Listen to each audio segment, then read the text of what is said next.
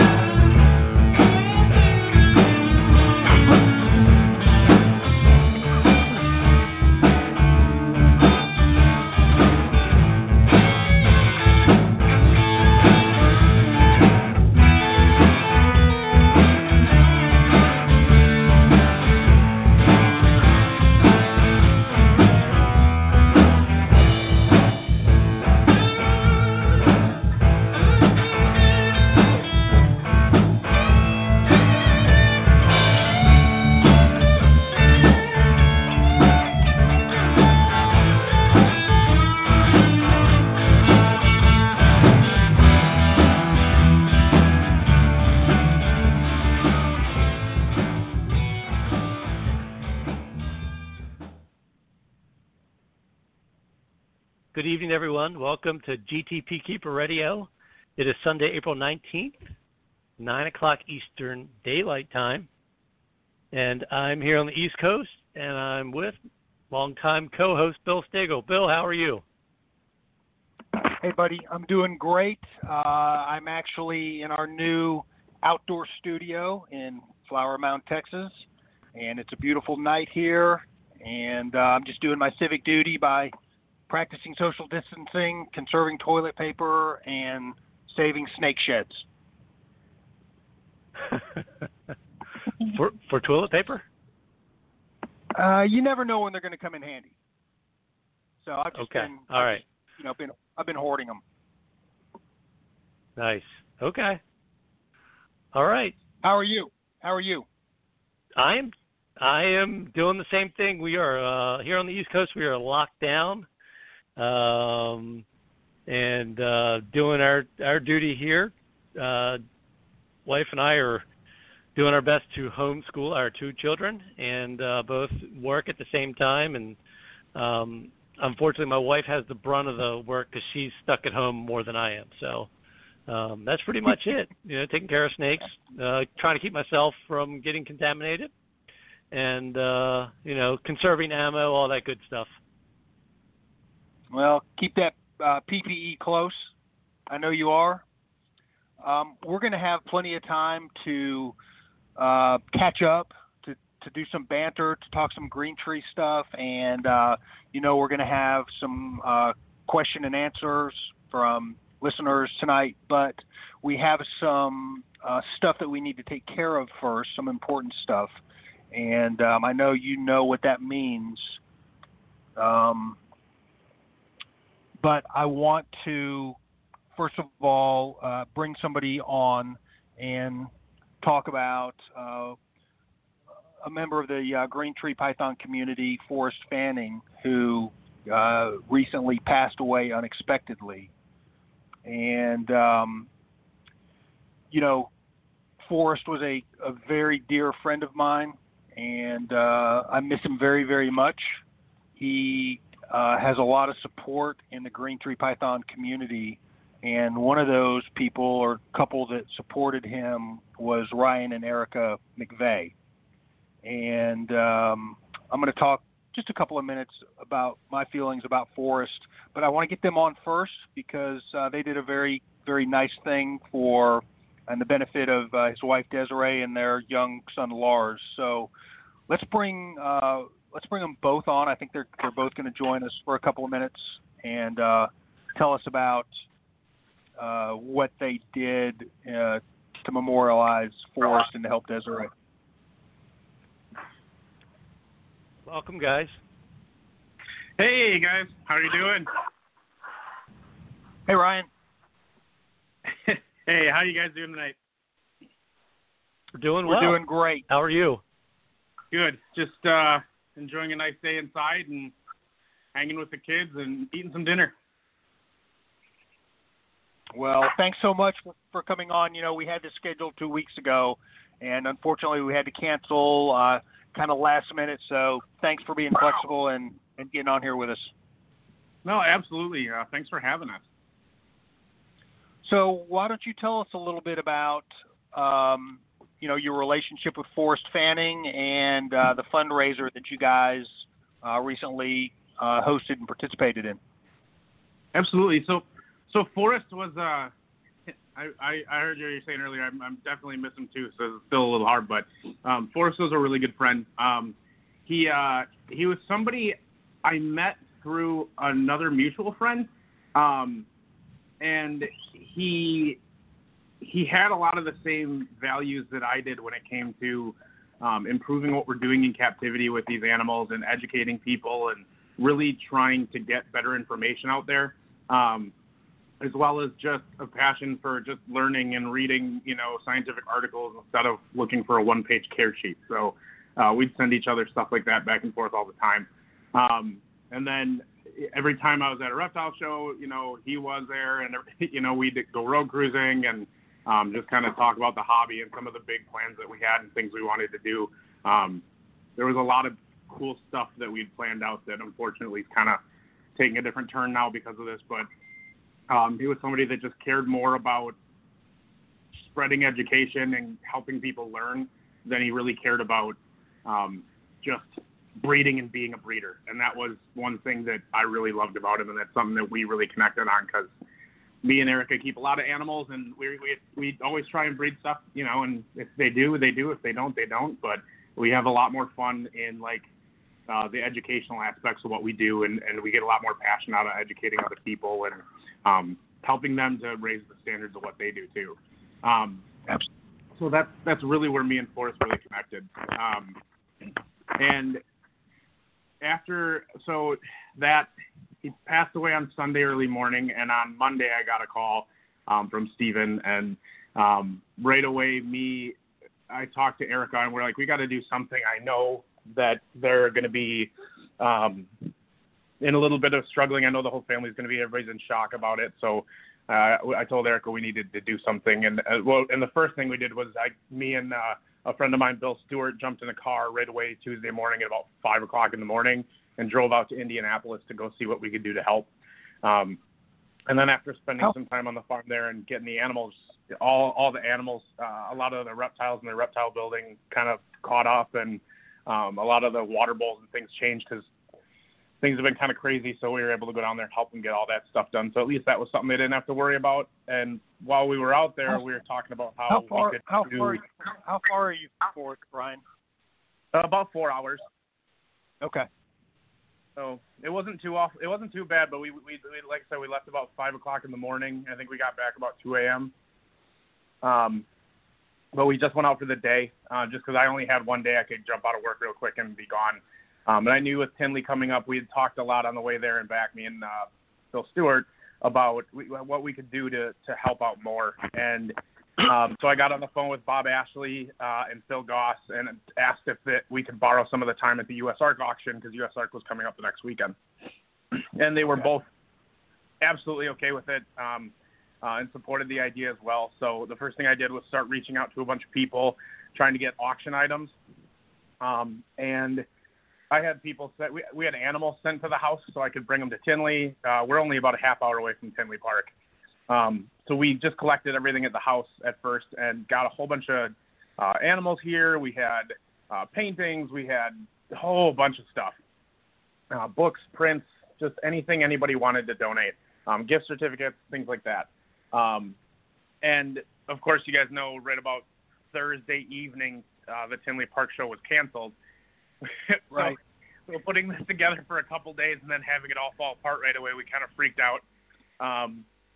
And me and Erica started talking quick about how we could change this up and do something. We had to keep it going. I wasn't okay accepting that was it. So I'm the founder and executive director for the Madison Area Herpetological Society, and Erica's on the board as the Young Explorers coordinator. And we do Facebook auctions in a group that we have, and we're able to do that because we're a business. So we kind of scoop past the rules they have with animals and selling online. So we decided to use that platform that we'd built to raise money for the Herp Society and for some rescues and other things to move the auction there. And once we did that, we ended up going from about 50 items to 165. Wow. Because a lot more people were able to be involved because they weren't going to be at Tinley. So they were able to be involved in a digital online type platform. And then we got everything from, we had some venomous snakes in there, which I've never put into an auction before. So Erica made sure to put in the comments, like, in the notes at the bottom of the auction, like, if you are not allowed to have venomous and you buy these, we'll find you and kill you. I'm looking right at the Illinois people. Yeah, because in Illinois you have to have permits, and I'm like, if you're in Florida or Illinois or any of those states, we know, like, I will check it out first, and I will cut you, like, because we're already not real comfortable with this. But if it's the right people and we know them and they're good people and they have venomous experience, I'm okay with it. But we were a little timid with it.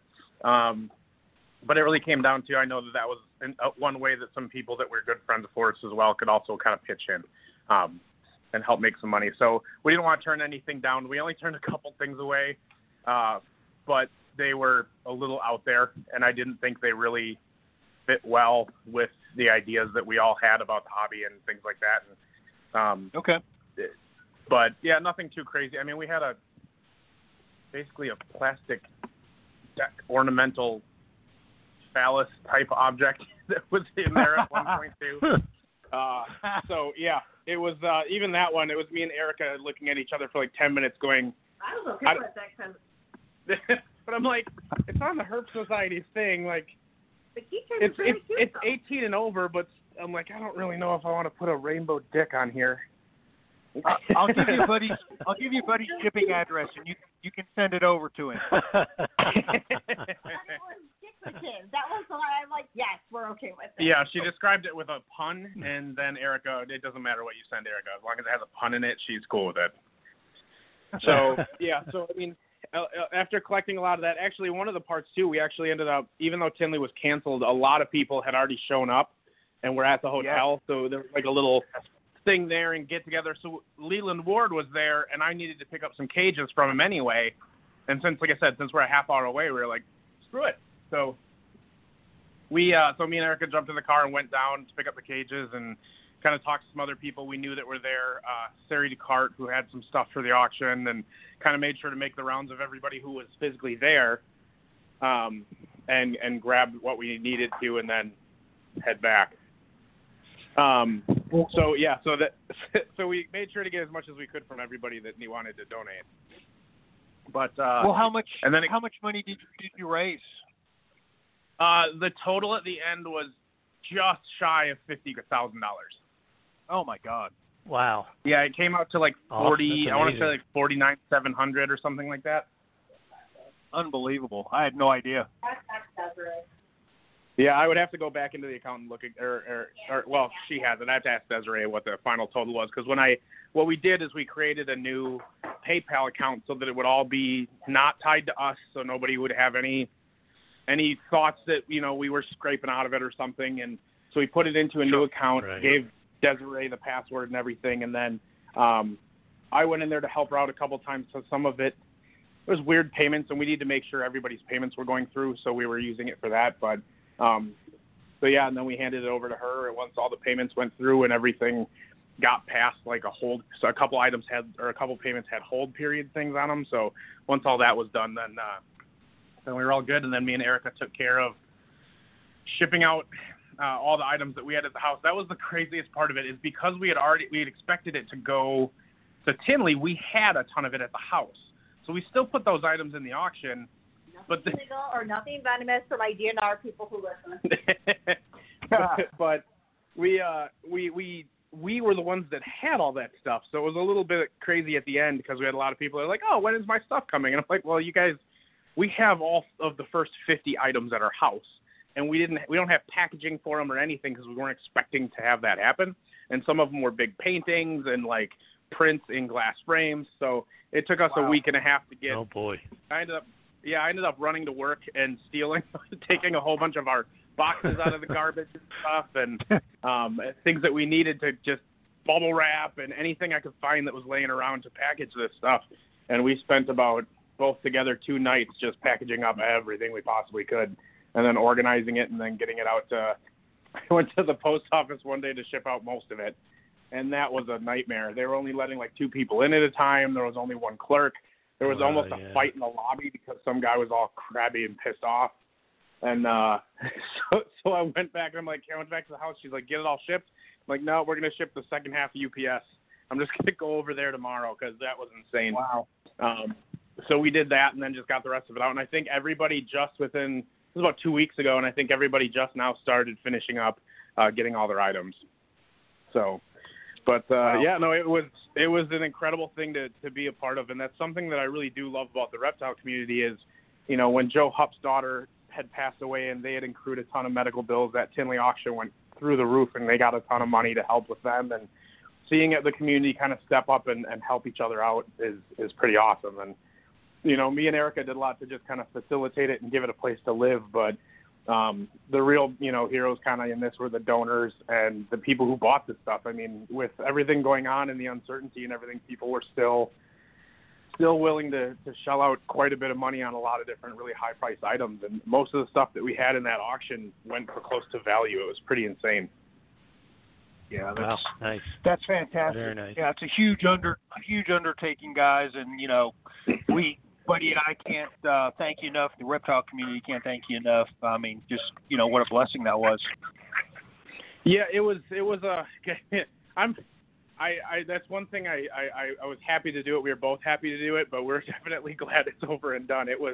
We were up till 3 a.m. from the night that the auction went live until it closed. We didn't go to bed before 3 o'clock in the morning. Wow. Because every night after the kids got to bed, we were organizing, going through, uploading stuff throughout the week. We were getting donations all the way up till Thursday. Thank God for Emily Grezda. Yeah, we had Emily Grezda came over and actually helped us photograph some stuff. So, yeah, it was a big undertaking, but I mean, it was late nights every night until it finally all closed. And then even after it closed, it was another, you know, week of tracking people down, getting payments, getting shipping information, and trying to work all that stuff out. So it was a big process and it was a lot of work, but the outcome was incredible. I was hoping when we started that, especially with the Tinley auction, I was hoping to hit somewhere around like 15,000, just because, you know, just at least be able to help them cover funeral expenses and the things that kind of jump out at you at the end. And we just blew that away, which was pretty incredible to watch. Great. I mean, in the first That's 24 awesome. hours before we even had all of the items up, we had about, I want to say, just under 100 items up.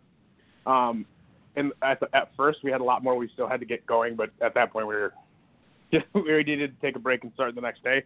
But after the first 24 hours of the first items being up, we hit $27,000. Wow. That's just incredible. I had no idea. And then, you know, there were other folks that helped raise money too. I know that MJ Exotics Cartel did T-shirts, Yep. which I just got mine in the mail 2 days ago, and so I know, you know, he's also raising money, and I'm sure there's probably others.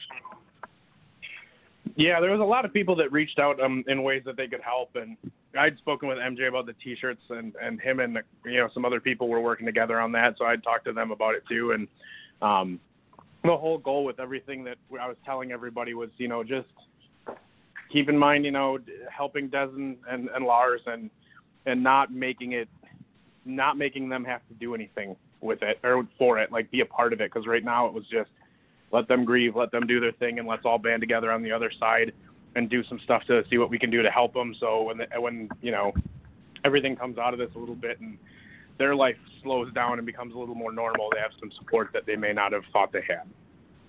Yeah, for sure. Well, listen, I can't thank you guys enough for I'm sorry, go ahead. I was going to say one more thing. In that auction page, it's the MAHS benefit auctions. Anybody who wants to stop in there, there's a post in there. I'm still working on something right now that has to do with forests. And what I need is from every single person that can find that post, there's a mailing address. I need everybody to send me their business stickers. This is all they're all going to go into something really cool. to kind of memorialize forests, and it's a project that I was hoping to bring to Tinley, but I can't get it done until we have a reptile show where I can actually go around and see everybody. But I need those stickers. Any stickers, business cards, anything like that people want to send. There's an address on there, and they can ship it out until whenever, until we have another reptile show. Okay, good enough. And do you know, Ryan, if people want to contribute just monetarily to Forrest, to Des, to Lars, is there a GoFundMe page or PayPal address that people can go to donate? Yeah, there is a GoFundMe page. The reason we ended up pushing more to PayPal is they don't take a cut. If you send it friends and family, the PayPal account that we had set up was zoodreamsmemorial@gmail.com. We would have to check with Des to see if she still has it active, but it should be. It should still be. Yeah, still should be active and fine. But it's zoodreamsmemorial@gmail.com on PayPal. Yeah, that's where I sent a donation, and it was active. But I did it a couple of weeks ago. But I'm pretty sure it's still active. Yeah, it should be. I don't know why it wouldn't be. So, okay. Yeah, it still should be active and fine. Even if she had withdrawn the money that was in there, it would still be it'd still be an active account. Okay, fantastic. Well, like I said, I can't thank you enough for coming on and sharing that with us. For what both of you guys did for Forrest and his family. Well, thanks, guys. I mean, like I said, it was awesome to be able to be a part of it, and the real, big people to call out are all the donors and the people who bought. Like that's what made that thing happen. We helped to organize it and get it out there, but the real heroes of that were all the people that did that. In comparison, we didn't do shit. That was everybody else that did it. Yeah. Well, that's very humble. It's not true, but it's very humble of you guys to say it. And again, can't thank you enough. Absolutely. Well, thanks, guys, and thanks for having us on. And it was kind of a little bit of a trip to go down kind of all that and break it down again. We've kind of just flown past it and just kind of living on. But no, we'll definitely remember Forrest, and then all of us will. So he's going to be greatly missed. All right, you guys stay safe. Yeah, you too. Yes, thank you so much. Absolutely. Have a good night, guys. You too. All right, great stuff. Great information to hear about Forrest. And we've got another person, Buddy, as you know, that also left the Green Tree Python community unexpectedly, and that was Andrew Amon. Yep, true. Very, very sad. I didn't know Andrew personally. He was actually very active on MVF before the Facebook era, and man, he had some amazing pairings for a while there. Lots of neat animals that were just top of the line. Was a very friendly guy. Always, at least knowing someone through a forum, very helpful, very friendly, very approachable. So yes, sad to hear about Andrew. Yeah. Even though Andrew was from Texas, I never had the chance to meet him. I kind of got into green trees as I think he was not getting out of them, but I think he kind of peaked with a lot of his stuff before I was actively involved. And as outgoing and as much as a public figure that Forrest was in the reptile community, Andrew was probably the opposite. He was much more under the radar, but he was still a very active and important member of the condor community. Agreed. Definitely. He, as you may know, he was very good friends with Matt Morris, Matt's a very good friend of mine. Matt is also in Austin, and he sent me a few words to share about Andrew that I'm just going to briefly share with you and with the audience very, very briefly. Andrew Amon was born and raised in Austin, Texas, and he had a long-time passion for the outdoors. He started getting into reptiles like most of us, very early age, junior high. He kept and bred a few different things, through different species until about 2005 when he he had a pet chondro that died, and in his search for a new one, he discovered the MVF, the Morelia viridis forum, and he was hooked, and he got chondro fever, and it eventually imported 4 adult animals and produced his first clutch in 2007. So again, that's a long time ago. That's a couple of years before I even got into and was introduced to chondros. And he produced some locality and mixed locality clutches, and then he headed in the breeding direction of designer green trees. And Matt says that he was passionate about a lot of things, but chondros were always his addiction. He was a very meticulous person in his research, like a lot of us are. And he was probably best known for his blue line animals. A lot of the new keepers may not even know that, but he was instrumental in producing a lot of blue line animals. He was an active member of the MVF, and his clutches can be seen there with a little digging. He made a lot of good friends on that forum, and made a few trips to Daytona to meet those people in person. And Matt also says that the majority of his last 2 clutches went to Europe. I'd love to see who acquired his animals there. And Matt just wanted to let everybody know that he was a great asset to the chondro community, and he will be missed as well.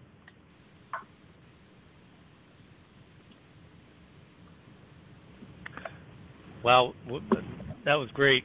Yeah, that's 2005. That's when I was. That was my first foray into green trees, and when I had joined the forum. Strangely, I thought Andrew had been there for a while already. So that's definitely interesting to know that date. Yeah. Just one of those guys that, again, under the radar, but a good guy. Just had a lot of good positive attributes and seemed to just be a real positive influence on the community. Again, this before I was actively involved even. Yeah. Yep. Okay. All right. right. We're going to mention one other thing before we get into the meat of our show, which is going to be obviously what everybody wants to hear, talking about chondros, some husbandry.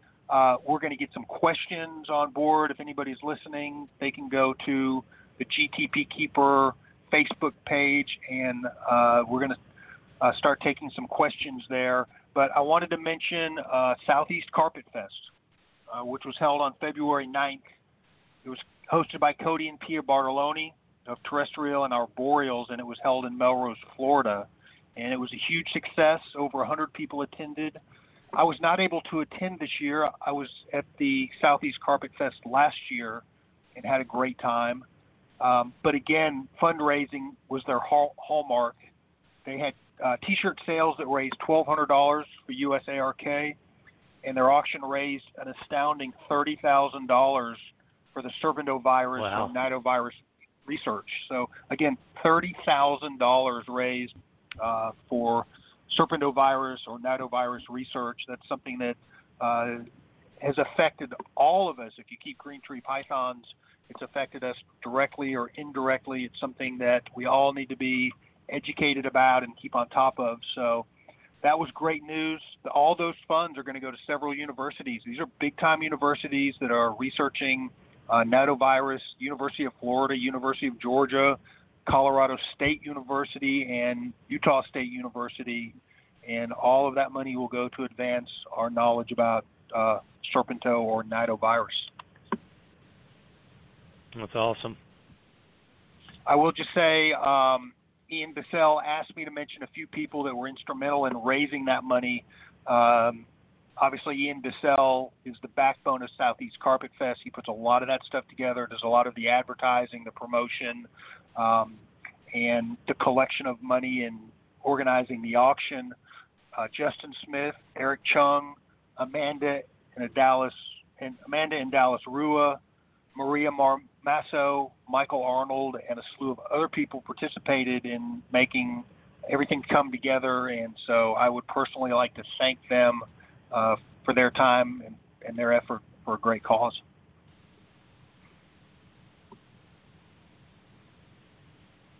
Yeah, that's amazing. I mean, I know talking to Ian at Northeast Carpet Fest a couple years ago, he had kind of had this vision of, man, if we could raise money for research into nidovirus and maybe come up with some better tools to manage that in captive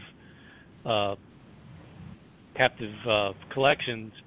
And here it is, 2 years later, and they're doing it. They're doing it. They've put their plans in action. Yeah, absolutely. I'm just always astounded by the amount of money that the reptile community can raise, whether it's for members, outstanding members that need it in a time of need, or if it's for, things like nidovirus research. It just astounds me how generous the reptile community is. Yep, they definitely can come together and unite for good causes. Yeah, I'd love to see it. Well, let's get into the meat of the show. Okay. God, we were talking about this before we went live. How long has it been since our last show? Actually, I just looked back. I thought it was August, but it was actually, we had Jeff Godbold on back in July. July, so 8 months ago?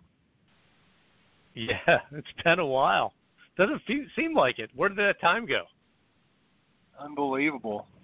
Well, and as we've also talked about, this is the first time in 6 years that we've never had a guest on. Just you and me doing it Eric and Owen style.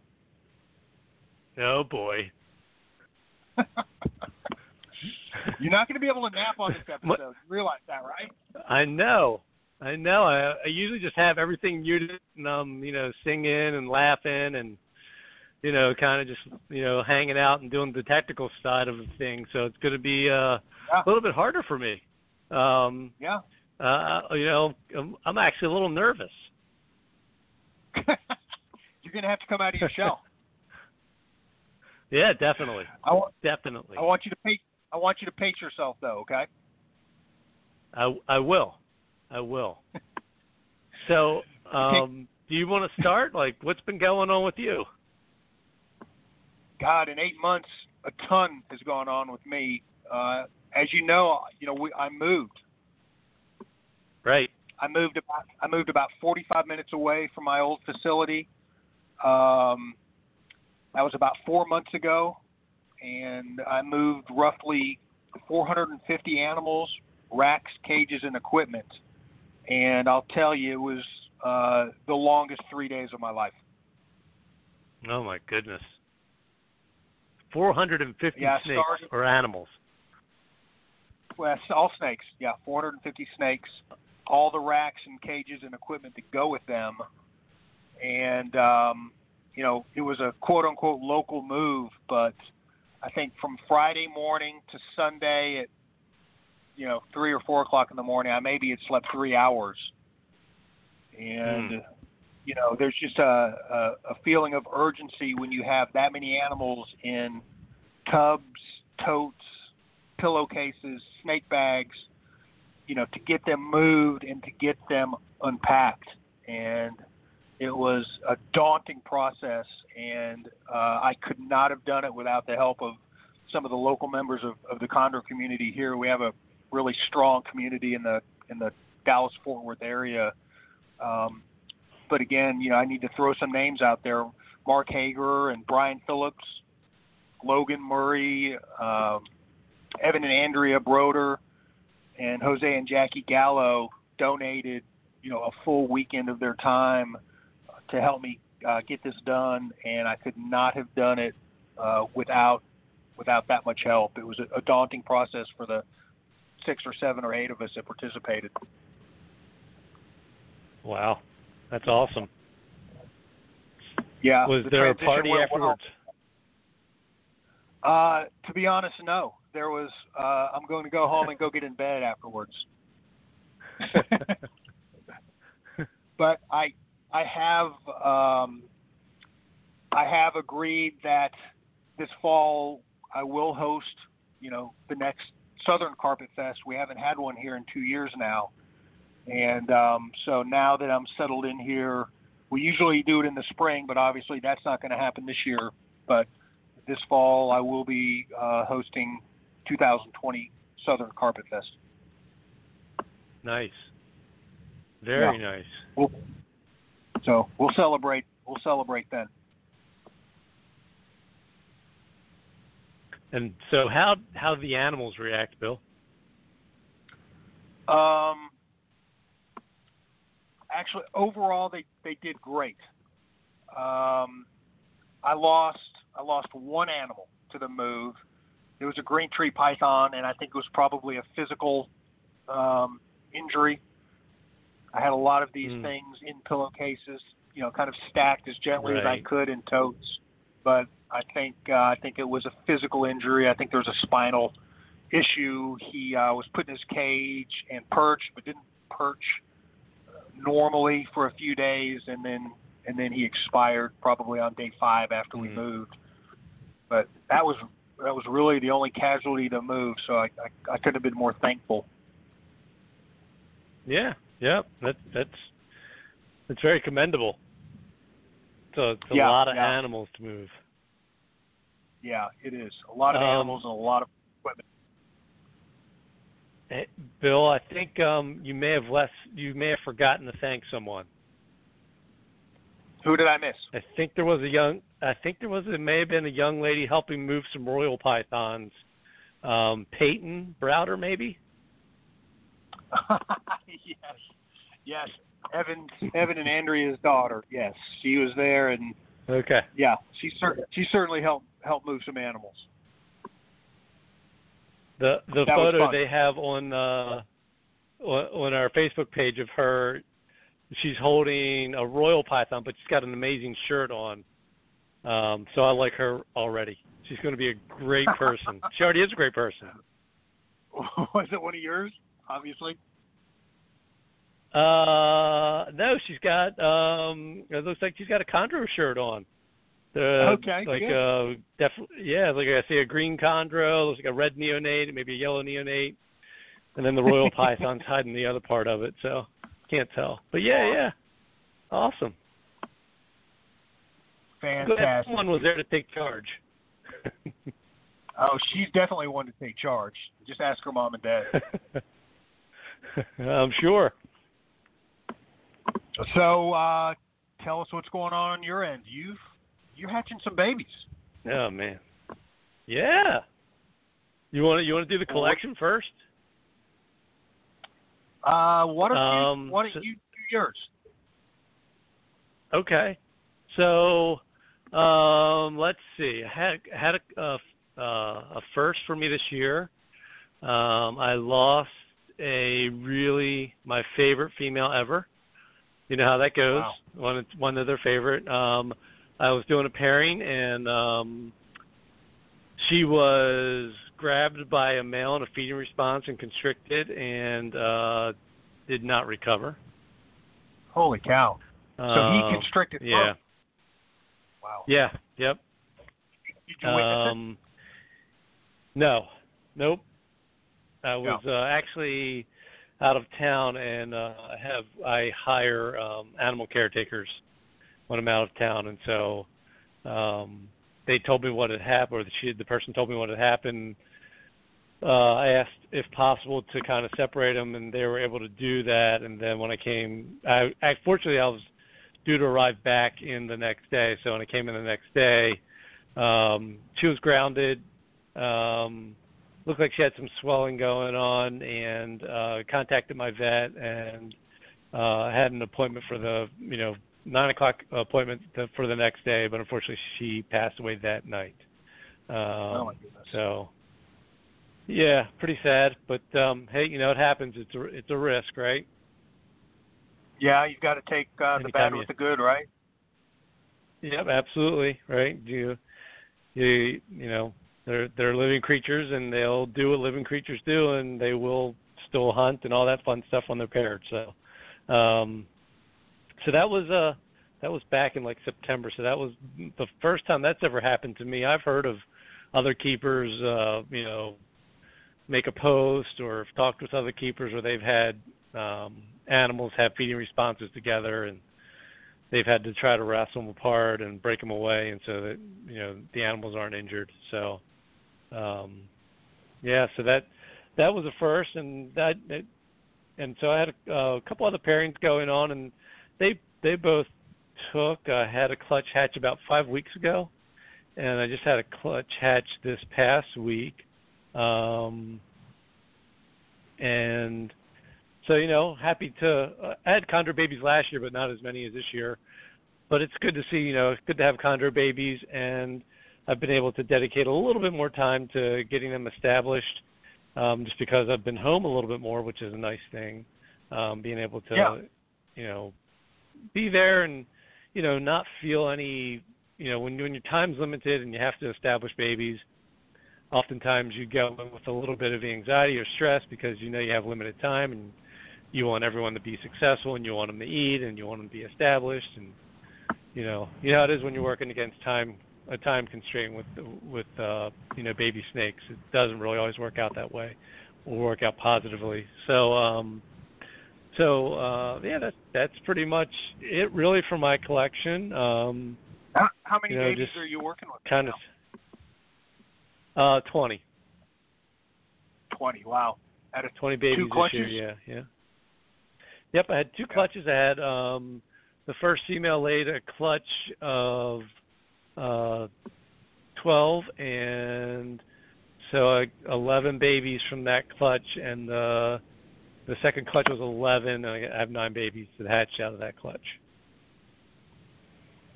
Yeah, and you had a special baby hatch out of one of those clutches, right? Yeah, actually I did, and it's one of those things where I've had some things hatch, and they kind of do this thing where they start crawling out of the egg, but then you're staring at them thinking, wow, this could be very interesting, but then they either crawl out and they're kinked and they've got some other things going on with them that aren't conducive to life, or they just don't survive. And so I had this baby hatch, and much different looking than its clutch mates, and so I kind of was like, let's just wait and see if it actually comes out of the egg. So it came out of the egg pretty well, no problem coming out of the egg. Was alive for a couple of days. I shared some pictures of it with some friends because I really wasn't sure if it was something different or just a variation of the normal spread of differences in babies that you get when the clutch hatches. We've all had clutches hatches, and they kind of can run the gamut of heavily patterned to no pattern to very light to very dark. So it's one of those things. This is just a variable thing that's happened. So I shared it with a couple people, and their initial impressions were that they thought that it was an albino, and I wasn't really thinking it was, just because of some of the things I didn't see. And I'm going to, Bill and I, you and I talked about this. I'm not big on I guess you would say morph stuff. I don't really know. I don't pay much attention to albino snakes or leucistic snakes. Or whatever different thing can pop up with naturally occurring randomized events with breeding reptiles. I just don't really follow because we work with green tree pythons and we don't really see that kind of stuff. We kind of tend to we work with more polygenic traits, and if you want to breed for blue or breed for black or breed for yellow, whatever. Right. So I reached out to you, Bill, and Marshall Mendez obviously has a lot of experience with the albino project, just kind of get his opinion. Marshall's like, I don't think it's an albino just for these reasons. And so I kind of was going through the chondro folks that I knew just to see, like, hey, what do you think this is? And I thought, probably the best person, at least in my experience, would be reach out to Nick Mutton. Okay. He's very well versed on inheritance, what certain things would look like, understanding how certain things could happen. So I reached out to Nick and I just said, Nick, I want to share with you some photos, just and take your time. I'm in no rush. Let me know what you think. And so Nick, reached out to the photos, and Nick was like, wow, it's very interesting. Can you tell me about the pairing? Can you tell me about the parents? What do you know about the parents and all this stuff? And his first question was, are any of these animals related to the current albino project that he's relating to, Marshall's project? And my answer is no, no relation to any of the current albino projects or any relation to any of the trooper wash type stuff, blue line animals. There's some people who claim that blue line animals possibly carry the albino trait. So, and so I told him, people had said albino, people had said leucistic. So he kind of, gave me information. He got back to me and he's like, I think that, he's like, I'm certain that it's not an albino. He's like, I'm certain it's not a leucistic. So his feeling is it's a visual trait for hypomelanism is what it is. Okay. And that, so he was, kind of his advice was, definitely try to do a repeat pairing in the future and see what happens, and obviously try to breed that animal back to either the male or the female, depending on the sex that it is. So that's kind of what I'm going with right now. Just maybe extreme form of hypomelanism that's maybe visual in a red baby right now, and just talking to Nick, some of the things he said really just made a lot of sense. With we know that there's hypermelanism in chondros, so hypomelanism would be obvious that could occur as well. So they that's what we're thinking, is that, or at least that's what I'm thinking, is that it's a hypomelanistic animal. I don't think it's leucistic, but we're kind of waiting. At least I'm kind of waiting to see how it changes. It has, as of today, it's had 5 meals, and so I haven't really messed with it much. I just don't mess with my babies to take photos until I've had maybe a dozen or so meals, and so a few more meals. I'll try to take some better photos. I did take a photo of it today and of a couple of the different clutch mates, and I will post them up on the GTPKeeper radio site. And there's an animal that looks like it is maybe an intermediary phase of this snake, which could be interesting. And I guess the other thing, too, is that I haven't really discussed the pairing that this animal came from. And that animal, actually, this is a repeat pairing. So this is a repeat pairing of a pairing I did 2 years ago. Was Bushmaster New Blue male that was outcrossed to a Jaipur female that was produced by Speedy Gonzalez, and that male is Liggett, and Liggett was paired to a female named Whiplash, and Whiplash was produced by me in 2011, and she came from a pairing that was a male named Nizik and the same female Gonzo. So both the male and the female share the same dam. So they both have Gonzo as the familial animal, so the animal that maybe carries the inheritance. Now, the first pairing didn't show anything like this. It actually showed 2 yellow babies that had what we call rotten banana crypsis, which is a mix of red and yellow coloring together. Yeah. And the reason I repeated the pairing because I wanted more of those babies, just to see that appears to be an inheritable trait, because that female Whiplash, she had she was a RBC baby, a rotten banana crypsis baby, a red and yellow baby mixed. So I was just trying to prove out some inheritance. And so this hatched from this repeat pairing. And so as luck would have it, I have another male from the Bushmaster New Blue to Gonzo pairing. His name is Almighty, and I have another female whose name is Campanola, who is a sister to Whiplash. And I had, before the snake hatched out, I had planned to pair them this upcoming season, so the fall of 2020. So I'm going to move forward definitely in that location with that pairing to see maybe if we can maybe get another similar animal using animals with the same genetic background. Are your thoughts, or with talking with Nick, or maybe even Marshall, if this is a hypomelanistic animal, are your thoughts that that would be a recessive trait in green trees? Yeah, that's a good question that I didn't ask Nick, but I would definitely ask him that. So I would say probably it would be. The neat thing to me is that the common animal, the female, this Jaipur female that I got from Speedy Gonzalez back in 2007 or 2008, Speedy and I were vending a show together, and we did a trade. And Speedy was a local Maryland guy, and he was killed. He was killed in the hit and run. Someone actually struck him with a vehicle, and he was killed in the hit and run.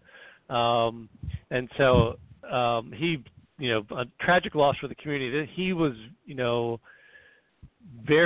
just an astute keeper, very into looking at husbandry and different aspects. He was all about breeding his own rodents and controlling the food that went into the rodents because that made better snakes.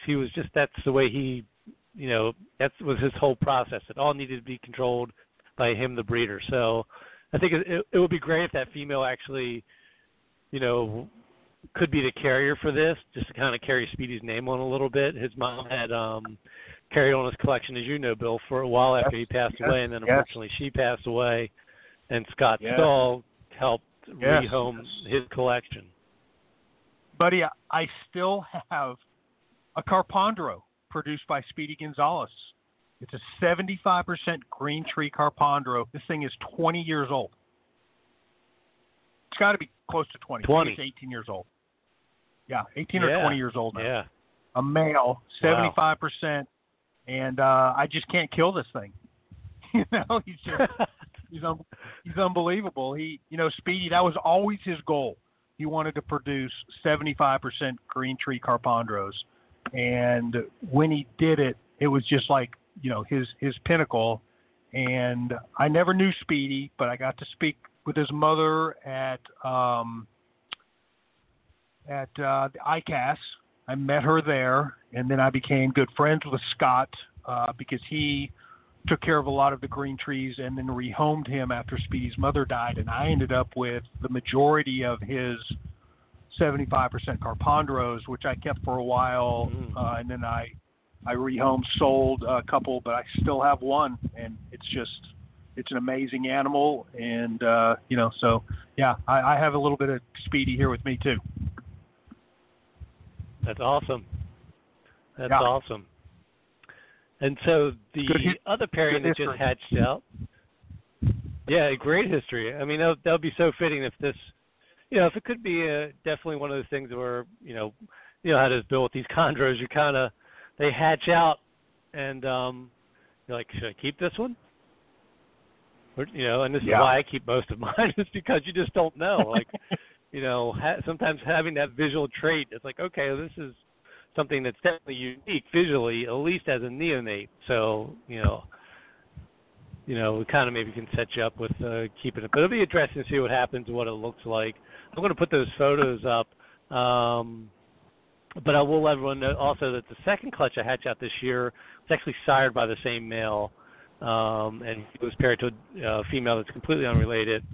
And so, just that's pretty much it for the breeding season for me. I'm also trying. I've had diamond pythons for 5 years, and 3 of them are 6 years of age, and 1 is 5 years of age. And so I've just kind of pushed off breeding those guys for a while, and I decided this year to give that a try. So I'm trying a pair to see what happens. I've seen a couple locks, and just kind of waiting to see what happens, see how it progresses, see how it go. Yeah, that would be awesome. Are you keeping those diamond pythons in a different room, a different place, or how are you keeping them differently than your green trees? So what I do with the diamond pythons is in the fall, after I stop feeding them, and then after about a month of me not feeding them, I then move them to I have a breezeway in my house that is heated, but we don't keep it very warm, so we let it get down to 50 degrees overnight and that kind of stuff. So I've been moving them in the fall, usually in November, to this room, and it happens to be where I do the GTPKeeper radio shows, and I move them in the room, and I keep them out here till keep them in the studio till February or March, and then I move them back, and then start them back on food. And then this year, of course, I fed them, and then I introduced them, and that's where we are. So that's the only thing different I do. And then the rest of the year, they're down hanging out the chondros. They get down to the area of my chondros can go down to 70 degrees at night and stuff like that. So they go that low at night, but then they get a decent hot spot during the day. Yeah, very, very cool. Very cool. I think so. We'll see.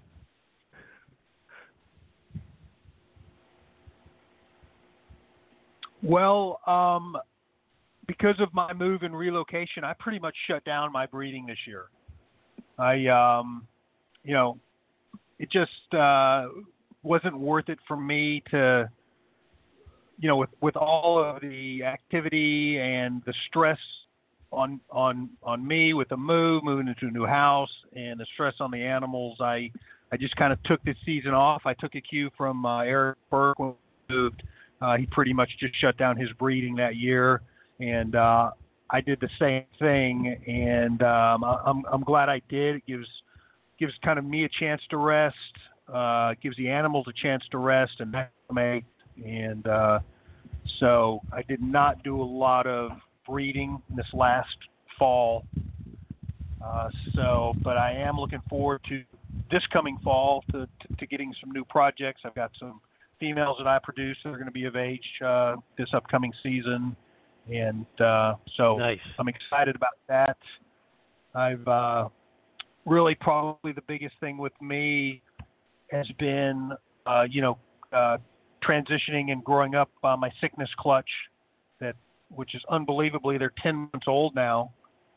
And wow. They're doing great. I sold a handful of those, which you would have never done, but I did sell. I ended up selling six of those babies, and I just recently shipped those out. And I'll tell you, I did it in a couple of different runs, and I'll tell you, putting 3 sickness babies in boxes and shipping them out and dropping them off to FedEx, that makes for a sleepless night, as you can probably imagine. Oh my gosh. Yeah. But happy to report that all 6 babies made it safe to their new homes and their new owners, and they have all just immediately been tucked in and eating and are being established great. I have one left actually that's going to Italy, and obviously this is not the time that I'm going to be shipping animals to Italy. So I'll hold on to that animal for however long it takes to get them overseas. Right. Yep. That's the way it goes. We did Christian Stewart did a shipment to South Africa. Oh wow! And I sent this person had got a hold of me and said, Christian's doing this shipment. I want a couple of your snakes. I think he wound up buying 3 or 4 of my snakes that year. And so it was probably, Bill, I would say almost 15, 16 months to get the paperwork done, the CITES done, to go through the process that South Africa wanted to allow importation of reptiles. It was, man, sitting on snakes forever. Just, and it makes you nervous when you do that. At least it does me. You sit on those snakes. And so, but yeah, that was kind of a nerve-wracking experience for me. Christian was a pro, so he did all the logistics and handled everything. So I just had to drop snakes off to him at some point. But yeah, that's send them overseas. Yeah, Christian is the master of that for sure. I know he's sent many animals over to Europe, and I actually held on to these babies much longer than I had anticipated. Even the U.S., the ones that went to the people in the U.S., because we've talked about this before. I wanted to have these things sexed before I determined holdbacks, and before these people that were interested, they wanted known males or females, and so for the first time ever, this was the first clutch that had ever been genetically sexed based on shed samples, and that was done by Benson Morrill of Rare Genetics Inc. And that process took longer than either one of us had anticipated it taking, but a very interesting, very unique process, and I think it can be a real game changer for all of us, breeders, collectors, here in the future, being able to have these babies simply sexed shortly after they're hatched. Yeah, that's amazing right there, being able to have that done. Yeah, I can't go. I don't know the details of exactly how he does it. He obviously uses markers from the parents, and currently for green tree pythons, in order for him to sex a clutch, you need to provide him with a shed from the mother, the father, and then the father's father. So you have to be able to have all of those animals or sheds available, which luckily in that clutch I did, because I had the sickness as a sire, which is Jaeger. I still have him, and so I was able to send sheds, and then from markers from those animals, he's able to determine the sex. Very interesting side note, and I discussed this with Harlan Wall. I sent him accidentally a sample of another animal, not from the clutch. It was just a mistake. It was in the same rack as the sickness babies. Right. And he sent me back a note. He goes, "Hey, listen, I think you may have a mixed clutch, because one of the sheds that you sent me doesn't have the markers of either of the parents." And I was like, "Well, what number was it?" And he said it was number 5. And I said, "Well, the sickness babies didn't start until number 11 or 12. And then I went back and looked, and sure enough, I had accidentally sent him a shed of an animal that was not in that clutch, and he was able to tell me that, which I thought was really cool. That's awesome. Yeah, definitely. So again, not only are you able to tell the sex of the animal, but you're able to guarantee lineage. Right. Which I think is vital, because not only is there a possibility of sperm retention, but there's also a possibility of maybe 2 males are introduced with the same female, and how do you know that it really you claim it is. Definitely helps establish parental lineage. Just a lot of valuable information, and I think, according to Ben, he's going to be able to refine his process, and eventually, you're not going to need to have that grandsire's shed if you can just provide sheds of the mother and father, and then the baby sheds. He'll be able to do sex determination based on that. Well, hey, there you go. Yeah, interesting stuff. very interesting.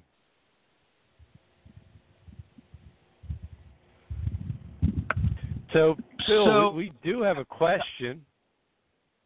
Okay. So we have a question from Drea Browder, and let me read it here real quick. That's Evan. Does he post under both Evan and Drea? Yeah, I think he goes back and forth. Okay, That's gotcha. Evan. Right, okay. Just any advice to calm me down as I'm going to try and pair up BX and Maniquari this season. My nerves are all over the place.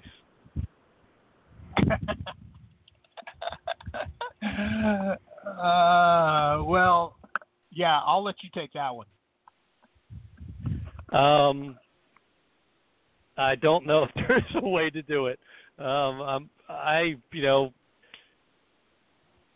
If you were listening, I just explained my experience with a female I lost this year, and it's always nerve-wracking because you just don't know what the outcome's going to be. You want it to be, everyone should be hopeful that it's going to turn out smooth and perfect, but we all have you have these hiccups, and it's hard not to be emotionally attached to your snake collection, and I really don't know anybody that can be completely emotionally detached. So I would just say, just be prepared, and chances are you won't run into any, major issues. What do you think, Bill? Yeah, I mean, I think that's definitely the chances. But if you just talk to anybody that has kept these things long enough or bred them enough times, you're going to have your heart broken. There's just no two ways around it. But you have to, just have the fortitude to take the bad with the good. Because the good is so good. Right. And, when things are perfect, you don't learn a lot. When things go not as planned or just take a strange twist, you tend to increase your working knowledge of any topic and these animals. So, I guess you could see it as a potential for growth and learning and experience that maybe you can help somebody else with in the future. Yeah. Yeah, for sure. We've talked about this many times. The best way to learn is learning from other people's success and failures. But you're going to have to learn from your own success and failures too. That's just the way that it is. That's it. Working with live animals, no guarantees. But, I would just say that, most people have success. If you take your time and, follow pretty much the established protocols, for the most part, you should be good to go. Yeah, I agree. You're going to have success. It is a bit of a numbers game. I mean, I know people that have one male and one female, and they produce viable clutch or clutches, and that's phenomenal. But you increase your odds, if you have a couple of pairs or three pairs that you're able to work with.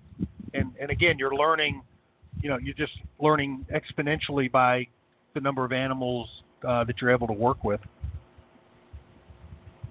Yep, absolutely. But the Barkers call that snake years. Yeah, exactly. That was their term. Yep. Yeah. One of the old Chondro guys here in Maryland, his name is Paul August. He owned he was a Chondro guy, but he also did an acrylic caging company called Maryland Custom Cages back in the day, and we became pretty good friends. And we were chatting with him one night with my friend Tim Morris and I, and just talking about like, well, what does success mean for you with like breeding chondros? And this is probably a decade or so ago, if not longer. And Paul's definition of success is, I didn't wind up with any less animals than I started with. And so what he was saying was, yeah, I may not have produced any babies, but I also didn't kill any of my adults. So that would be a successful breeding experience for me, which is interesting. How things have changed as far as like success with the species in captivity and breeding. Yeah, we're making strides every year, every generation. I think we've certainly dialed in the husbandry of these things. And I don't know if we'll ever get the breeding as dialed in as we have with other species. But my hope is, and my thought is the more generations of these animals that you produce in captivity, the easier fit this is going to become for us. At least that's what I'm hoping. Yeah, definitely. I personally can tell you that I've experienced it. With just the regularity of being able to, produce chondros. I think what really influences success is my experience has been starting with young animals and them being, in tune and well established, with however you're keeping them. And then I've also noticed that the animals that I've produced that have stayed here, so they were hatched here and stayed here as adults, they seem to me to be the most successful animals for breeding. Absolutely. That is 100%. I agree. Absolutely. An animal that is, born in your place, in your facility, and has grown up under, the conditions that you provide are the ones that are going to thrive and are the ones that are most likely to reproduce.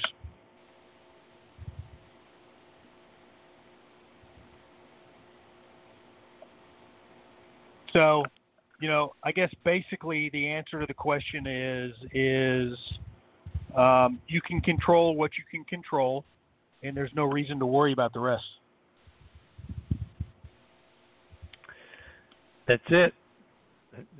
You have to kind of like let things take their course and be willing to, kind of accept that you've done your best to prepare yourself and your animals. Yeah. Yeah, and, the more educated that you can become on other people's experience, that's just going to help you. And once you get that first clutch or two underneath your belt, you're going to get a little confidence. And then you can just really accept the fact that, hey, I've done the best that I can do, and, this is Mother Nature at work, and there's a lot of things that I can't control.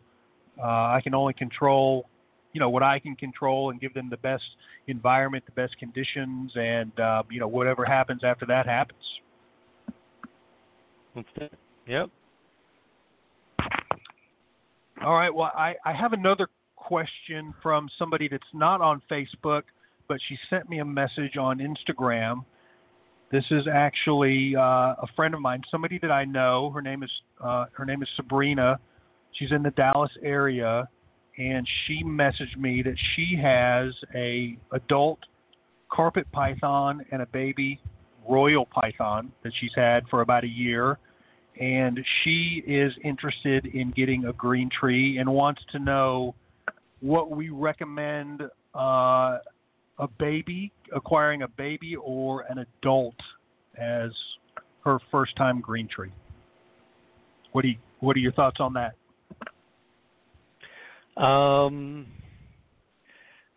would go with the younger animal. Assuming by baby she means an established neonate. That's what I would do. Okay. Yeah. What would you do, Bill? I would agree with that, but my initial thought was that it's the source of the animal is much more important than the age of the animal. So I think you could do either and be successful as long as you acquire the animal from a reputable source that's going to give you, customer service and be there to answer your questions about the animal. Somebody that produced the animal, that knows the animal. I think you could do it successfully either way. My ideal animal would be like a subadult, maybe an animal that's a yearling. I think that, to me, that's the perfect first acquisition. And I say that only because I've had babies here that I thought were established, maybe 10 meals in them. And then they stop eating. They stop eating at my place. For an experienced keeper that knows that animal since it came out of the egg, and it gets 10 meals in it, and then all of a sudden, it stops eating. For me, and then it takes me time to kind of reestablish that animal. And I think that's a lot less likely to happen to an animal that you send to somebody that's, a year, 18 months old, something like that. Definitely. Those animals, those yearlings and 18-month-olds definitely have more reserve. So should they decide to not eat for a while, they can definitely endure that fast without any long-term effects. So, that's a great question, Bill. For you, when do you think a chondro is like an established well enough to kind of like go out to someone in a new home? Initially I had always heard and read, 10 meals. Get 10 meals, 10 consistent meals in a baby. In other words, they're eating consistently. Every week you get them eating 10 meals, they're ready to go. But I've kind of thrown that out. I'm more of I want 20 meals in them. I want them eating 20 meals. I want them to just be savage feeders. And then I'm comfortable, shipping them out. Now, if it's somebody that's local, and I much, much prefer to sell locally for lots of reasons. I want to keep the animals close, but also if there's an issue, it's just so easy for that person to bring it back to me and let me reestablish it, or let me watch the person feed it, or let me look at your setup, or, it's just so much easier, especially for the first-time keeper, that if you can get that animal somewhat locally, I'm much more likely to let a baby go than, having to ship it across the country. Right. Agreed. Yep. So I I used to do like the 3-month thing. If they're eating, but 3 months old and eating regularly, but I guess like 6 or 7 years ago, kind of changed. It kept them longer and got to the point where I was like, keeping most of the animals till they were almost yearlings. But I think one of the big telltale signs of what you had kind of alluded to is, I kind of know an animal is going to be pretty good when I slide open that tub and that snake is paying attention to me and expecting to be fed.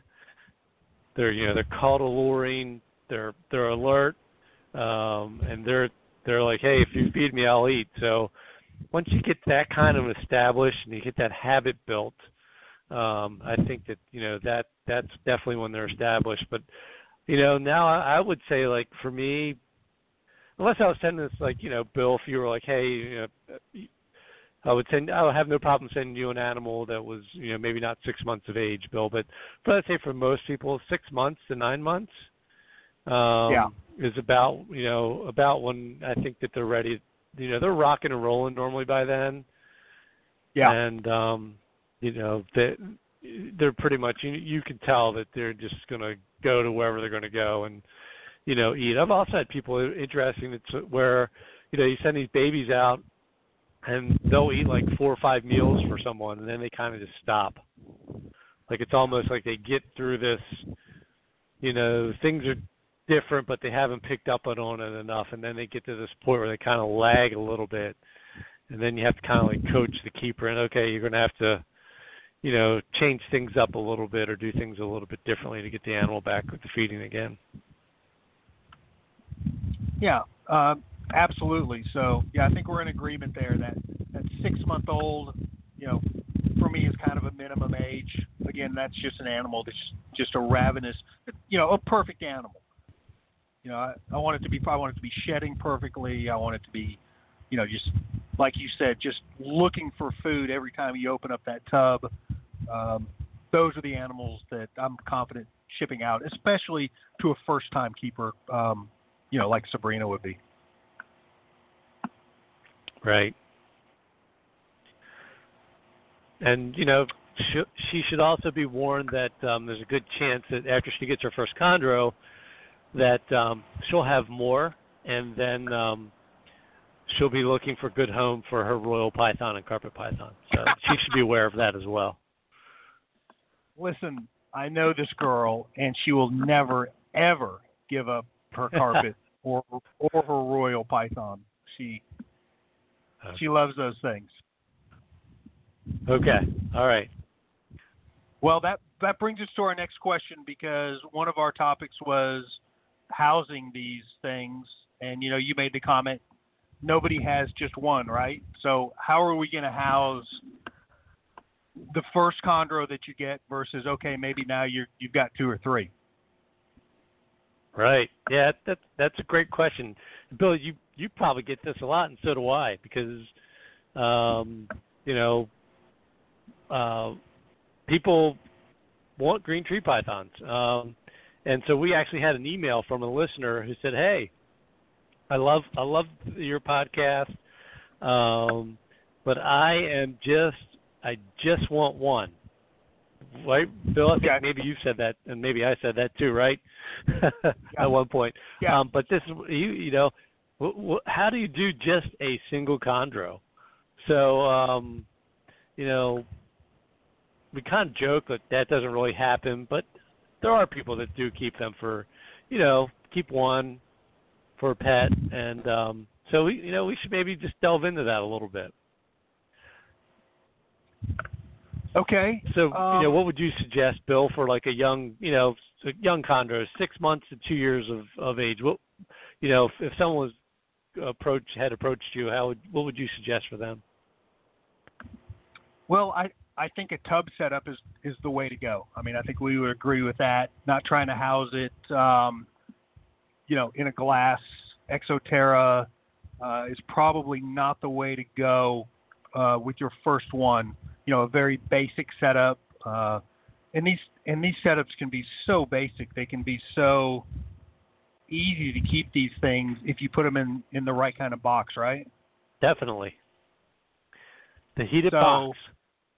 A heated box, exactly, and it can be done so easily. And there are even people now that are making these and are providing them, and are happy to do all the work for you and to send it to you.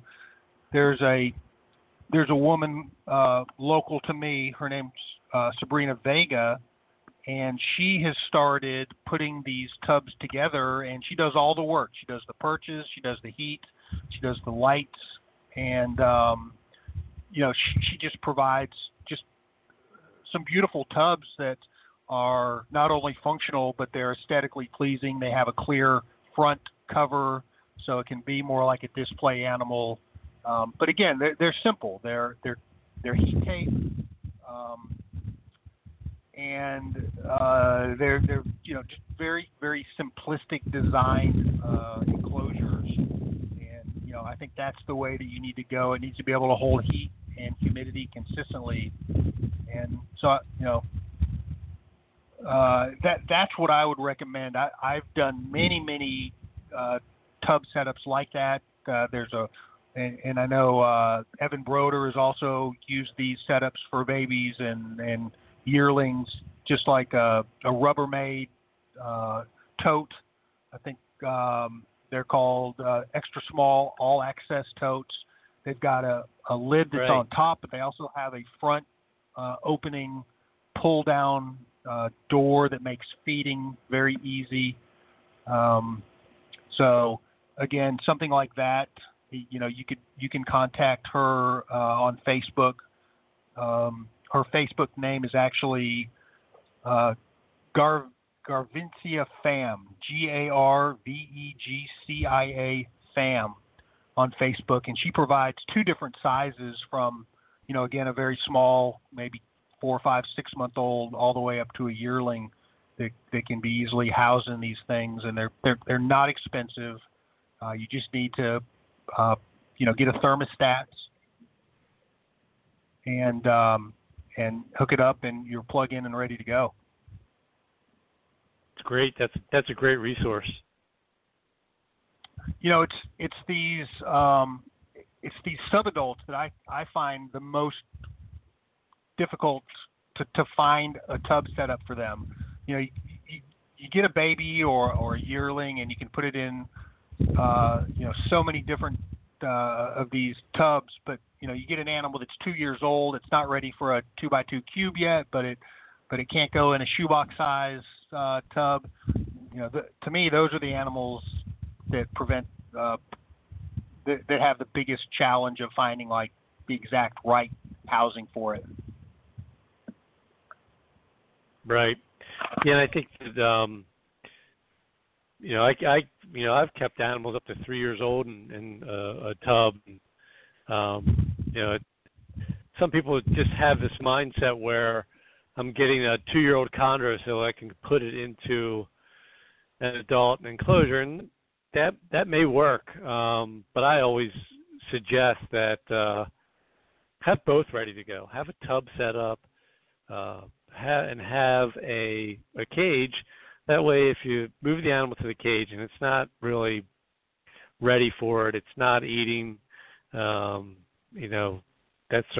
people are most concerned with that food. It's got to eat right away, or they think it's an issue. And so my experience is if you can provide them with a tub, let them settle in, have a few meals in place, and then transition them to the adult enclosure or the more open enclosure, that tends to be a better transition as opposed to putting them right from a tub at my place or your place, Bill, into a big open cage. Yeah, and I've seen so many times people that do that exact same thing, and in fact, they'll put their tub inside the adult cage, for a period of time, and let them use that adult cage as kind of providing just an ambient temperature of in the low 80s. Babies like that, really in all these adult animals, unless you're trying to temperature cycle them for breeding, do great without a temperature gradient. They do fine if you can just provide that temperature of 82, 83 degrees, throughout the enclosure with no temperature gradient. They do great. Yep, agreed. Yep, that's a great way to do it.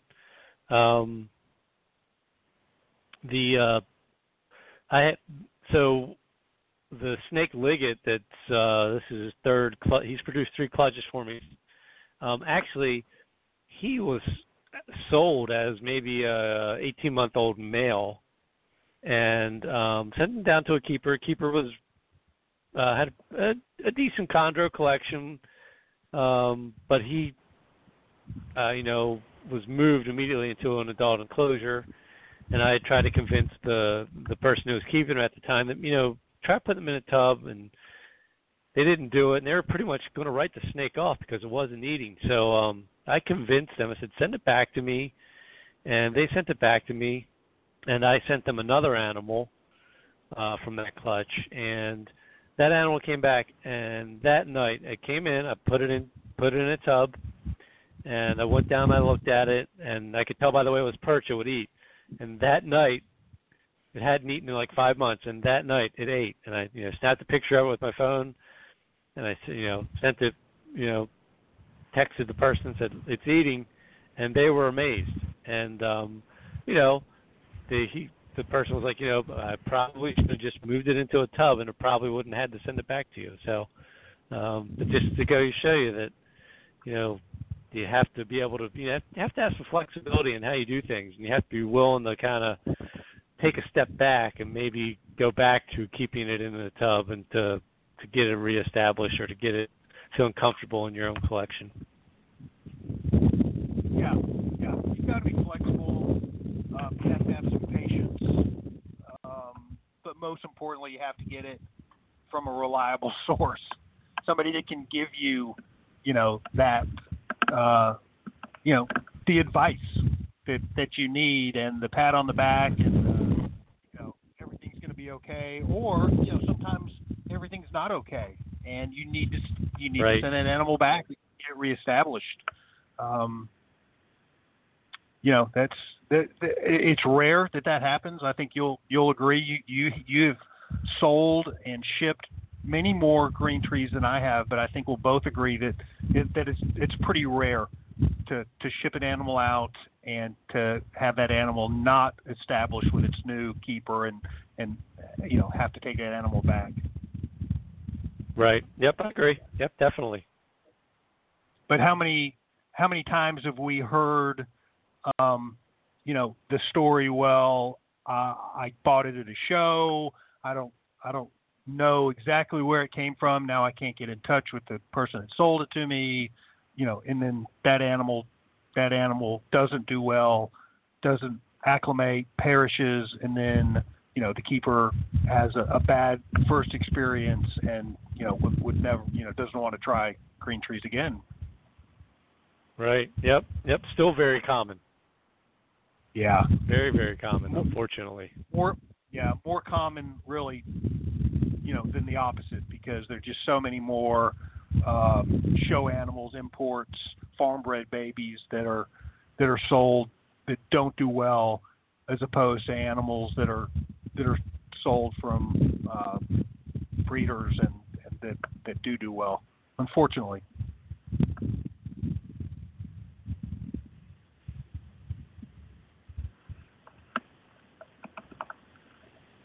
Bill, do you use any tubs for adult animals? Yeah, absolutely. I keep quite a few adult animals, mostly males. I think we both have the large Cambro tubs. Right.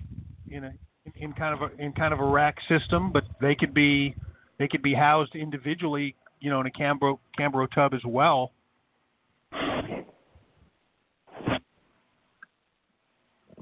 Yeah, with what the product that David Brahms makes, where you can convert that tub into essentially a standalone cage. Yeah, you can do it that way, or I think you can just have that tub just sitting there, without a face and turned on its side and all that.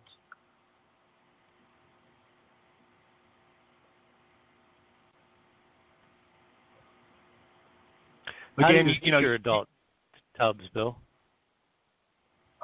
With heat tape, just like I would a baby. And that heat tape, I traditionally run that heat tape on the side of those tubs, one side of the tub, and then run my perches where they can get close to that heat tape if they want to, or they can get away from it, because as you know, that heat tape provides a nice heat temperature pretty close to the tub. But if you move that heat gun away and you check that the temperature of that tub maybe 6 inches away from the heat tape, the temperature is going to drop dramatically. Right. So I like to be able to position that perch so that animal can get right up against that heat, if it wants to.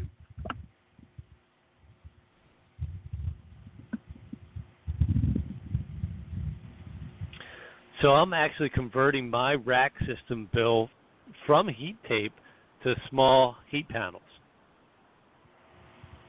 So even even a tub smaller than the Cambro tubs that we're talking about, because those heat panels. No, the Cambro tubs. Oh yeah, they're big enough that you could use a heat panel for sure in those. But anything smaller than those tubs, it's going to be tough to find a heat panel small enough, to utilize in those. Right, definitely, yeah. And one of the things I do in my collection is my heat panels are not off to one side; they're in the middle of my cages. just to let me run a lower, I guess, hot spot and lower ambient temperature as opposed to off to the left or the right of the enclosure. And so that's what I'm doing with these tubs, is that it's a very small heat panel that, and the heat panels in the center of each of the tub, in the rack. So mounted to the top of the rack. And the tubs are cut out from the back, so the tubs slide in around the heat panel. Okay. So would you say that there's a heat gradient in that tub then, or not? It's just an ambient temperature. It is. They're pretty narrow heat panels, and so I had the heat panels don't. The at least the ones that I had, and I had to request that the cord be out the short end and the light be at the opposite end. So the light's on the short end in the front, that tells you that the power's going to the heat panel, and the cord on the other side, as opposed to the cages. A lot of the cages I have now, it's on the long side on both of those. So I wanted that to be on the narrow side, so I could mount the narrow side back to front, so it's a narrow area that gets the 84 degrees, and then the tub kind of gradually goes down to 80 or 78 on either end. Where are you getting those heat panels? Are these custom made heat panels? If you contact Pro Products and talk to them, they will do that for you. Yeah, that's what I was figuring. Yeah, they can do. Pro Products can definitely do a custom size heat panel, and they're fantastic. If you provide them with the dimensions of your tub, they can tell you, we can manufacture a radiant heat panel that will fit your needs, or not. Right. Yep. Yeah. Definitely. I mean, great company.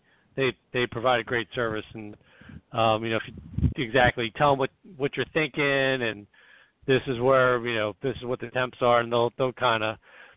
He's very concerned with. Obviously, he doesn't want you to cook your animal, so he's very concerned with making sure that the heat panel's sized appropriately. Yeah. They're the best in the business, and that kind of goes back to one of the things that we had that we're going to talk about is husbandry equipment with these animals, and you can't skimp on these animals the way that you're going to keep them. You need to get the best products available, put them in the best environment possible.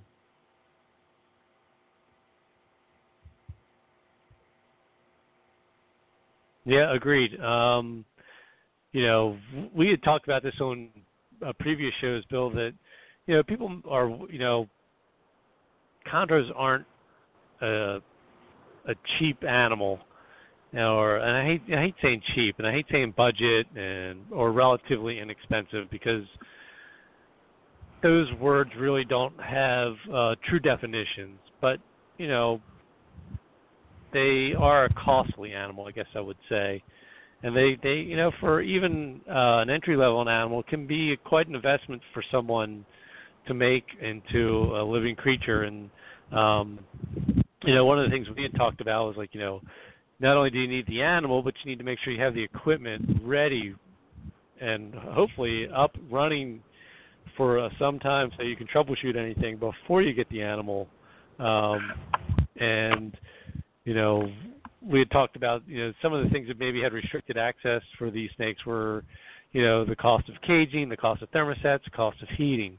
A decent cage, a nice thermostat, a nice heat panel can put you maybe come close to, 2/3 or a half of what a chondro could set you back. So, sometimes,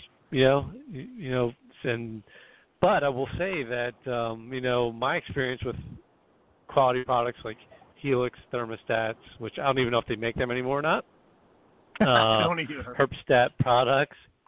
You know, do they still make those, Bill? Are they still available?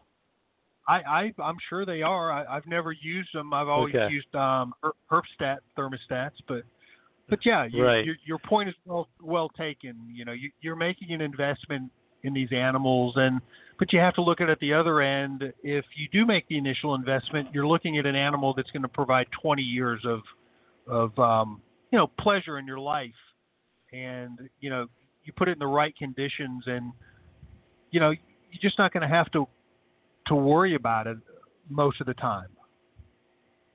Right.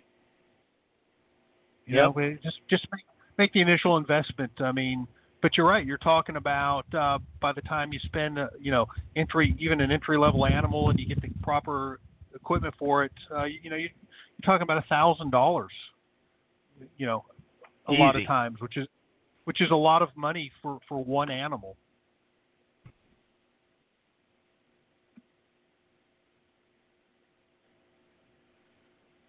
Especially if you're a younger person and, you've had this lifelong dream of, I want a chondro. Got to have to have one of these. I think so many people get infatuated with the idea of setting these animals up in, these naturalistic vivariums, and they lose focus of, the animal is the focus of that box. Not necessarily the surroundings of the animal, but, the animal should be the focus. And that's the beauty of these things. You put them in a box, and even if it's just a plain, very simplistic box, people's eyes are going to be immediately drawn to the animal, and that's what you want. Right. Yep. Yes. Yep. Bill, have you ever tried setting up like a chondro cage with live plants and substrate other than the product that you're using now? No, never tried it. Have had no desire to do that. I know it can be done. It's been done successfully by a lot of people, but I think especially with your first one, that's going down a very long road. Yeah, I think it could be difficult to troubleshoot. It just adds complexity. I think, can make challenges. I've seen some great examples of it being done, though. I mean, there's some, some of those. And like they are amazing though, because you get kind of sidetracked. Like, wow, what kind of plant is that? That's amazing. And then you kind of forget that snake's in there. But I've seen some pretty amazing display cages with planted and water, like moving water aspects that are pretty amazing. Yeah. So when I first got into chondros, the norm was like you kept them on mulch.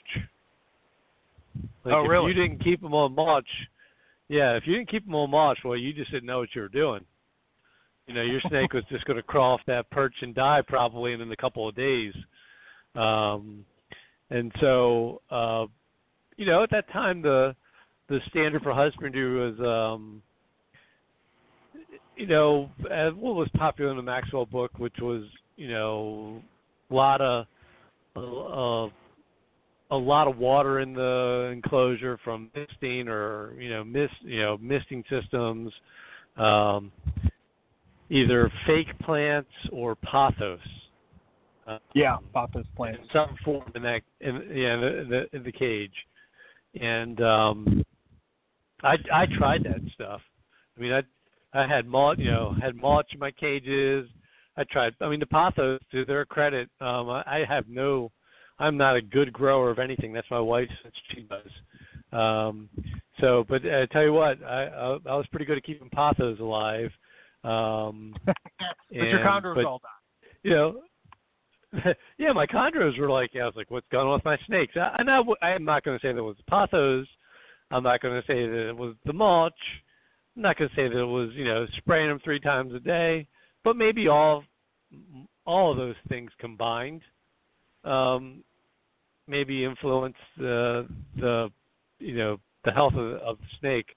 I mean, I remember going to newspaper and thinking, man, I remember like waking up, like rushing down to the snake room and going in there and like checking. They've been on newspaper for a day and they're still alive. Just that whole mindset that to get that change was different because not a lot of people were doing it, and the people that weren't doing it weren't really talking much about it. So I went down all those, and then I got rid of the pothos, and I bought plastic plants. And then I got tired of cleaning those things because the snake would crap in them, and so I had to take them outside and wash them and scrub them. And I was like, this is too much work. And I'm the only people looking at these things anyway at my house at that time, so so it wasn't giving me any pleasure, and the snakes didn't seem to mind one way or the other, so they just went away eventually. Yeah, and I kind of came in the generation after you where most of you guys had kind of figured that stuff out, that they don't need that. Sometimes less is more, and they can thrive, inside a very simplistic box.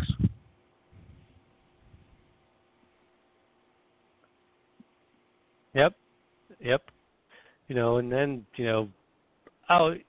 I would never discourage anyone from going down that road if they want to go down that road with their snake. But normally I would suggest that, start off simple.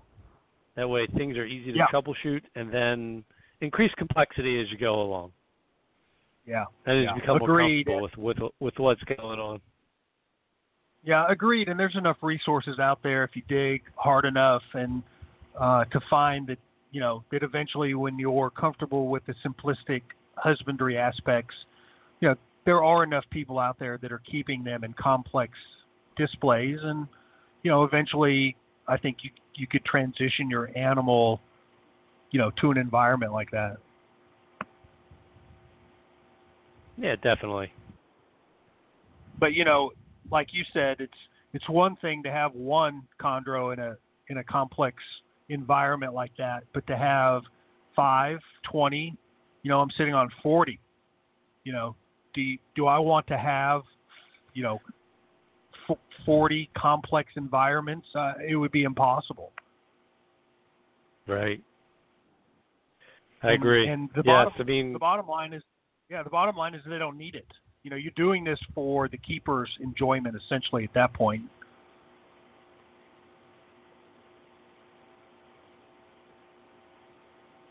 Very true. Very true.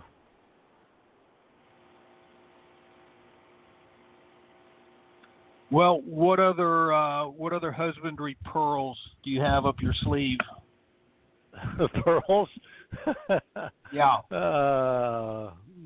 Gee, I don't know. What about what are you doing feeding wise now? This is a topic that I've kind of come full circle around. The whole rat versus mice versus balanced, prey items versus, chicks, African sulfurs. What are you feeding the majority of your collection now?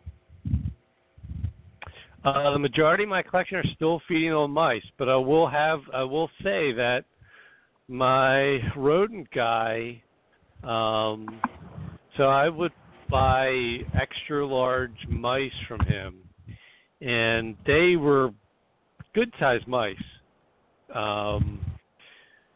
retired breeder type things, and he has not been able to provide even though he's still calling them the extra large mice, they're not the same extra large mice that I was buying 4 years ago. Okay. And so, he had, I chatted with him a little bit, and he has kind of said that they moved to a different facility a couple of years ago, and he's had just, I guess, increased volume demand and just increased demand from different customers because the economy's good, more people are keeping snakes, so there's been less growing time. for the animals to where they are like extra large. So I've actually had to start purchasing small rats to every once in a while augment a feeding with. And I do actually for my diamond pythons. I do feed them rats as well. So I mean I have some medium rats here for a while, but they're for my diamonds. But so I have been, I would say that his extra large mice are what his large mice were 4 years ago. So, and I'm not a big fan of like feeding 2 or 3, rodents at at one time. That's tough. I like to just tough to do. Yeah, exactly. When you're, I don't have 450 animals, but I've got over 50 chondros. So, when I feed, I want to just feed once and be done with it and be done. Yep, exactly, be done. So, so we'll see. Actually, I just had a rodent order, and the extra large mice I got, they definitely were much bigger than they had been in the past couple of years. So I don't know whether maybe he's just not. He vends a lot of shows, and the shows aren't going on. So I don't know whether he's just been able to grow them a little bit bigger before he starts euthanizing for food. But they were definitely bigger this time. So who knows? So yeah, definitely have had to change that up a little just because just out of necessity. Yeah, I've gotten much more back to feeding a balanced mix of mice and rats. I'll say that most of my large females are getting primarily small rats now. I'd say probably 3 out of 4 feedings they're getting small rats, and then I'll mix in a jumbo, mouse as well. But I'm kind of like you. I don't want to feed some of these really big girls, two mice at a time. It's just so much more convenient, to feed that small rat. Having said that, I don't think I've ever fed a rat to any of my males. They're just kind of exclusively mice eaters. Right. But just for convenience, to keep size and weight on these girls, I've really gone more to feeding them rats than mice. Right. Yeah. Yep. Yeah. There's no industry standard for what an extra large mouse is or what a small rat is. So it's what's available from whoever's producing your rodents as well. Yeah. Right. Absolutely. And after a while, you can tell like, okay, that meal was a good size. That was appropriate size meal, or that meal was too small or too large, and you can kind of figure that out after a while. So you kind of can, just use your judgment. Yeah, I think everybody's concern with feeding rats is there was some anecdotal evidence that these adults would prolapse more, feeding rats, and I just haven't found that to be the case in my collection. Yeah. Oh, excuse me. I will say that I was an exclusive rat feeder for years and years, and I never, let me knock wood here, but I've never had a prolapse in an adult from, from feeding rats or anything like that. So I haven't had that experience. So but why did you things are different. Just talking with Rico about, he had just told me that based on, his vast, much more vaster knowledge of chondros than I did, that he had noticed less, the eggs didn't appear to have poor calcification or the windows in them that he noticed with feeding small rats. His thinking was, mature animal may have more available calcium for the females to kind of, be able to shell the eggs a little bit more. And I'd noticed that too. I'd had, definitely when I was, exclusively fed rats, I definitely had bigger clutches, but I will say I also had,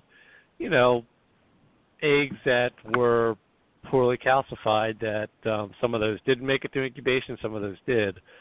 So and I had kind of gotten through the phase of not wanting, 25 babies from a pair of chondros, and I thought, somewhere between 16 and 10 is a manageable number, and it kind of, just made sense to me. So that's why I changed. Okay. Yeah, no, it makes sense, and I've certainly had clutches that appeared that the eggs were poorly calcified, and we've talked about that theory before about baby chondros that prolapse. It may actually have been the result of a calcium deficiency in the mother, and when those babies are born and they develop, they have weak teeth from low calcium levels. They shed those teeth, and that's what's causing them to prolapse. Yes. Yeah, that's Vladimir out of Bushmaster had proposed that theory. That's what's causing prolapse in babies. So yeah, and calcium's one of those weird. Calcium's unique is that even though it may be available in a diet, the animal also has to have the capability to actually absorb the calcium and actually use it. So it's not only is it available, but can it be absorbed and used? Yeah. Yeah. Interesting stuff. All of it's anecdotal. There have not been any, obviously, studies published to try to, prove all of these theories that we have. It gets me kind of going back to the, a balanced diet for these things. Feed them both. Feed them, right. Feed them rats, feed them mice, feed them ASFs. Maybe you'll get lucky. Yeah, Bill, do you feed chicks? I've never fed a chick. No, I certainly haven't. Yeah. Okay. Yeah. Neither have I. I actually bought some chicks, thinking a few years ago. I think I was inspired. I can't remember who it was. It might maybe been Ian or maybe Harlan. Very diet, all this kind of stuff. And then I bought some chicks, thinking I was going to feed them. And then maybe Harlan had chatted with me about, possibility of foodborne illness, or I can't remember what it was, that could be carried by feeding chicks. So I was like, okay, not doing that. So I had, I just purchased them, and before I'd have fed to anybody, I just kind of okay, they'll just stay here, and I'll just pluck the fuzz off of it for baby chondros when I need it. Yeah, I don't know. I've never even really thought about feeding chicks. It's a pretty common diet item for people that keep carpets. I know a lot of people that keep carpet pythons successfully that feed chicks as part of their diet. But I don't know. I'm one of those things that, it seems to be working for me the way that I'm doing it for the most part. So I'm not going to change it. Right. Yeah. Why change it? Yeah. That's normally when you get yourself in trouble. When things are going well and you decide to let's make a change and see how this works out. Yeah. The enemy of good is better, right? That's right. Yes, it is.